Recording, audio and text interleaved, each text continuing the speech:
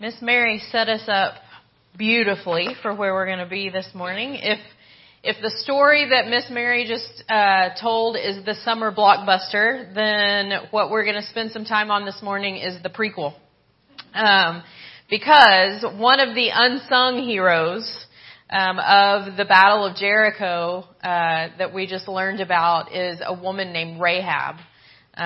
She has a beautiful story of faith that we're going to look at this morning. And it actually continues the story that Whitney started for us last week. We left the children of Israel with Whitney last week as Joseph was saving his family from a famine. And so now we are fast forwarding several hundred years and multiple generations to the same group of people as they are returning to the land that God promised Abraham way back in Genesis chapter 12. So this is really the culmination in some ways of God being faithful to the promises that He made to His people. And I'm so glad to get to follow Whitney and continue the story. Some of the things that we're going to talk about this morning are PG-13, but parents, I know that your kiddos are with you. And so we're going to skirt some things. You're going to know what they are when they come up. But I'm trying to avoid some unwanted questions in the car on the way home. So you're going to see in the passage what I'm talking about, and we're going to talk in code a little bit, but I promise to be careful with the fact that you have your kiddos here. In Joshua chapter 2, the story that Miss Mary told this morning is in Joshua chapter 6, the actual Battle of Jericho. But if we back up to Joshua chapter 2, we find the story of how Joshua sends two spies across the Jordan and into the land to come back and report and tell what they find. Those two spies end up at the home of this woman, Rahab. Rahab is a Canaanite woman. She's never been around, hasn't lived around the people of God, probably had never met any Israelites or God worshipers or followers. And she, as an adult, we know, is making some pretty poor life decisions. She's not living a life that glorified God.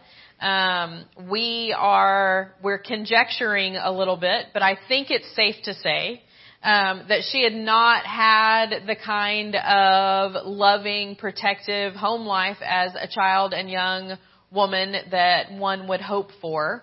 In our own country, the Department of Justice did a study in 2016 that found about 98% of the women in our country who find themselves in the same line of work that Rahab was in, reported victimization in their childhoods. So that culture was different, the time's a little bit different, but any woman, right, women, I think we can all agree, any woman who finds herself in that particular line of work didn't choose it voluntarily, usually. And so Rahab's had a rough life. And yet these two Israelites end up knocking on the door of her home, and her immediate instinct is to hide them. And surely enough, the king of Jericho finds out that these spies have come in to the city and that they've been seen at Rahab's house.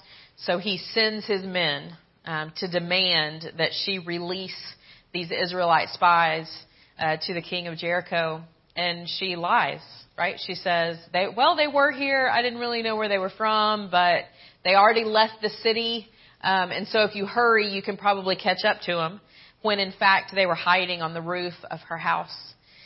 My favorite part of the story is when she sends the king's men away and she goes up to the roof and tells these two Israelite spies, I know who you are and I know what God has already done for you. And I believe. And so I believe that God's going to give you this land. And so when He gives you the land, will you spare me and my family? And the spies make an agreement with her. They agree on all the details that if she'll keep her family, her parents and her siblings and all of their children, if she'll keep them in her house, while the battle's going on, they'll spare her life. And she lowers them down. The gates of the city have been closed. It's night by then. She lowers them down out of her window. Her home was in the city walls. She lowers them down, and they agree that the signal to the army of Israel is going to be that red rope she's going to leave hanging from her window. So all the soldiers know where the red rope is in the window. We have a deal with that family. They're with us. We spare the lives of everybody inside, and it works. When we get to the Battle of Jericho, right where Mary left off, the walls fall down, which Rahab's house is in the wall of the city, and yet her home is spared. The scarlet rope is still hanging from the window. And when the Israelites go in, Joshua calls the two spies to him and says, "Hey, we remember the promise that we made to Rahab. Go get her and her family." And they are saved. It all works. Here's the thing. Rahab makes a profession of faith in that conversation with those spies. In Joshua chapter 2, verses 9 to 11, it says, "I know the Lord has given you this land," she told them. "We're all afraid of you. Everyone in the land is living in terror. For we have heard how the Lord made a dry path for you through the Red Sea when you left Egypt. And we know what you did to the two Amorite kings east of the Jordan, whose people you completely destroyed. No wonder our hearts have melted in fear. No one has the courage to fight after hearing such things. For the Lord your God is the supreme God of the heavens above and the earth below." Rahab has grown up in what was probably a rough childhood, has made some bad decisions in adulthood, and she hasn't been around God worshipers. And yet, her first encounter probably with Israelites, it's not like Israelites were around a lot, right? Just two of them wandering into the city got the attention of the king. So it's not like they're hanging out together. And her very first words to them are, "I know what God has done for you. We've all heard the stories. And surely your God is the God of heaven and earth." They were a polytheistic people, the Canaanites. They worshipped a lot of gods. And God's reputation makes it to Rahab in such a way that she completely converts to being a follower of the God. Right? Based on his reputation alone, what he had done for his own people, she can say, "Surely your God is the God of the heavens above and the earth below." We know that it was a profession of faith because of what it says in Hebrews chapter 11. After Hebrews, but Rahab's mentioned several times in the New Testament, which is fascinating to me. She's mentioned in James, when James is talking about faith and works and how you can tell that you believe by what you do. He mentions Rahab as an example. Rahab's faith had actions. Rahab proved her faith by hiding the spies. Then in Hebrews chapter 11, it says that it was by faith that Rahab welcomed the spies in peace and didn't perish with all of the rest of the people who were destroyed. Rahab had the same faith as Abraham, and it's the faith that we have as well. Here's the best part. When you get to the end of Joshua chapter 2, the spies they've escaped. They do exactly what Rahab says to do. They go hide in the hills for 3 days and wait for the people who are looking for them to give up and go back home. And then they cross the Jordan and go back to Joshua, and they recount everything to Joshua that God has done for them in the time that they were in Jericho. And here's what they say. Chapter 2, verse 24. The two spies come down from the hill country. They crossed the Jordan River and reported to Joshua all that had happened to them. Here's what they say. "The Lord has given us the whole land," they said, "for all the people in the land are terrified of us." Just a generation before, Moses had sent 12 spies into the same land. They saw the same people who were larger than they were. They called them giants. They saw the same fortified cities. And 10 out of those 12 spies come back out to Moses and the people and say, there's no way we can do it. The people are big. The cities are fortified. We know God said that we were going to get this land, but we don't really think he was serious. We can't. There's no way we can do it. A generation later, Joshua sends these 2 spies in. They see the same people, the same fortified cities. They're rescued in the middle of the night and hidden by this woman and dropped out of the city wall through a window and have to hide in the wilderness for 3 days. They come back and say, the Lord has given us the land. I think that Rahab's faith spurred on the faith of the spies. Those 2 spies saw the faith of Rahab, right? They saw what they would have assumed was a godless woman who was making terrible life choices at the time. She tells them, God's given you this land. We all know that you're going to take it. You're going to win the battle. When you come back and fight, would you please look out for me and my family? Surely your God is the God of heaven above and earth below. And it increases the faith of the people of God. They leave and go, yep, battle's over. We can do it. When we, within our families, within our relationships, maybe it's on a sofa or around a table in a community group, when we voice the things that God has done on our behalf as his people, it increases the faith of those who hear, whether they belong to him right then or not, right? Yeah, sure, it's evangelism. It can be evangelism to people who aren't part of the people of God.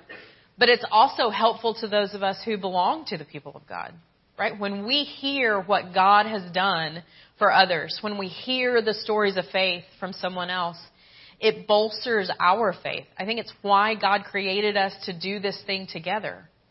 God gifted Rahab with this super powerful faith, and it allows her to be the hero of the story. She saves the spies. She's the one that allows them to get back out to Joshua to tell the people, yes, we can do it. Here's the other beautiful thing and the other superpower that I think God gives to Rahab. God gives her redemption in some really beautiful ways. If you have your Bible, turn to Matthew chapter 1. I told you that Rahab was mentioned in the New Testament several times. Matthew chapter 1 is the genealogy of the birth of Jesus, which, let's be honest, can sometimes seem like a snooze fest, right? It's all the begats. In the King James, it's the begats. But it's so important to understand where Jesus came from in a biological family kind of sense. I don't know about y'all, but my family reunions, whoa. There's a lot there, right? None of us has a perfect family. Even when we have beautiful spiritual heritages, there's one in every family. We got 3 or 4, right? We all have things, either in our biology or in our own histories, that don't necessarily glorify God. Look at what it says in Matthew chapter 1. If you skip down to verse 5 and 6, Salmon was the father of Boaz, whose mother was Rahab. Boaz was the father of Obed, whose mother was Ruth. Rahab not only professes faith, but then after the battle of Jericho, she's grafted into the family of God. She and her mother and her father and all of her siblings and their families, they start living with the Israelites. They don't just live with the Israelites as outsiders either. She marries in. This man named Salmon, who's clearly an Israelite, because if we had backed all the way up in Matthew chapter 1, he's a son of Abraham.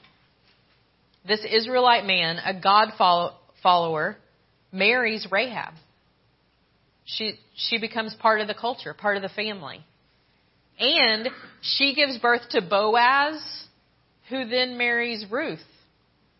Which, if you know just a little bit farther in the story of the Old Testament, Ruth is also a woman who was not an Israelite, had never lived among God's people, but makes a profession of faith with her first mother-in-law, Naomi, and comes and is grafted in.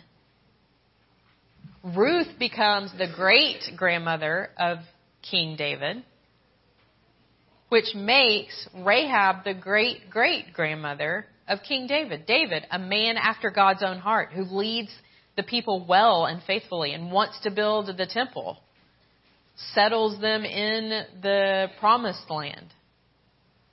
She's not just accepted in with the people of God. She becomes grafted in to really the most important biological family that exists. Because, P.S., I'll give you the end of the Matthew chapter 1. We get to Jesus eventually.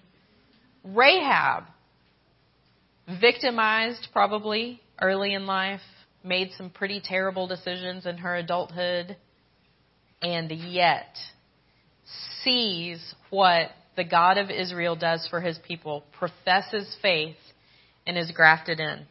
This made me think of later in the history of God's people in the Old Testament through the prophet Joel. God tells his people, I will restore to you the years that the locusts have eaten.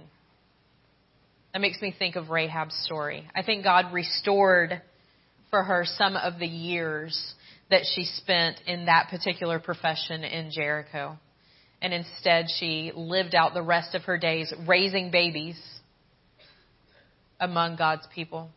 I also liked to picture, this is not in Scripture, this is my imagination at work, but if she was Ruth's second mother-in-law, we don't really know if Rahab lived long enough to see Boaz marry Ruth. But wouldn't it be beautiful to think of Rahab being the mother-in-law that had tea with Ruth early in the mornings, as they were both women who had been born other, but had been grafted into the family of God. It made me think of the fact that in 2 Corinthians chapter 5, Paul tells the Corinthian church that we have the same ministry, right? In verses 17 and 19 it says, therefore, if anyone is in Christ, he's a new creation. The old has passed away. Behold, the new has come. All of this is from God, who through Christ reconciled us to himself and gave us the ministry of reconciliation. That is, in Christ, God was reconciling the world to himself, not counting their trespasses against them, and entrusting to us the ministry of reconciliation. It was so encouraging to me to picture Rahab with her history and all of her flaws and faults, having been grafted into the family through a profound faith that could have only been a gift from God, then sitting and talking to Ruth through some similar things, and the fact that they mothered some of the men who were in that lineage is really, really beautiful. For us, as God's people, we have been reconciled to God through Christ. And we have the ministry of reconciliation. God brings other people to himself through us and through our stories and through the way that other people can see that he moves on the behalves of his people. Let's share the stories. Let's listen to the stories. And let's make sure that we remember, we're in touch with the fact that we're all from people who were once far off but have been brought near. And therefore we can, to those who are far off, bring them near by the stories of our faith and the things that our amazing God has done for us. I'm going to pray. Father God, it's just good to sit and to be reminded of your truth and the fact that first of all, you just do what you say you're going to do. You're so faithful to your promises. But God, thank you so much for the faith of Rahab. It's probably uncommon for us to point to a woman like her and say that she is a good example for us and for our daughters and for our children. And yet, she is. Thank you for her faith, for her bravery, for the fact that through her you saved not only her biological family, but ultimately us, right? She's in our spiritual lineage because she's a grandmother of not just King David, but the King. You brought Jesus through her and her story, and we're thankful. Lord, would you help us to recognize those who are far off and spur us on to bring them near. Jesus, it's in your name that we pray. Amen.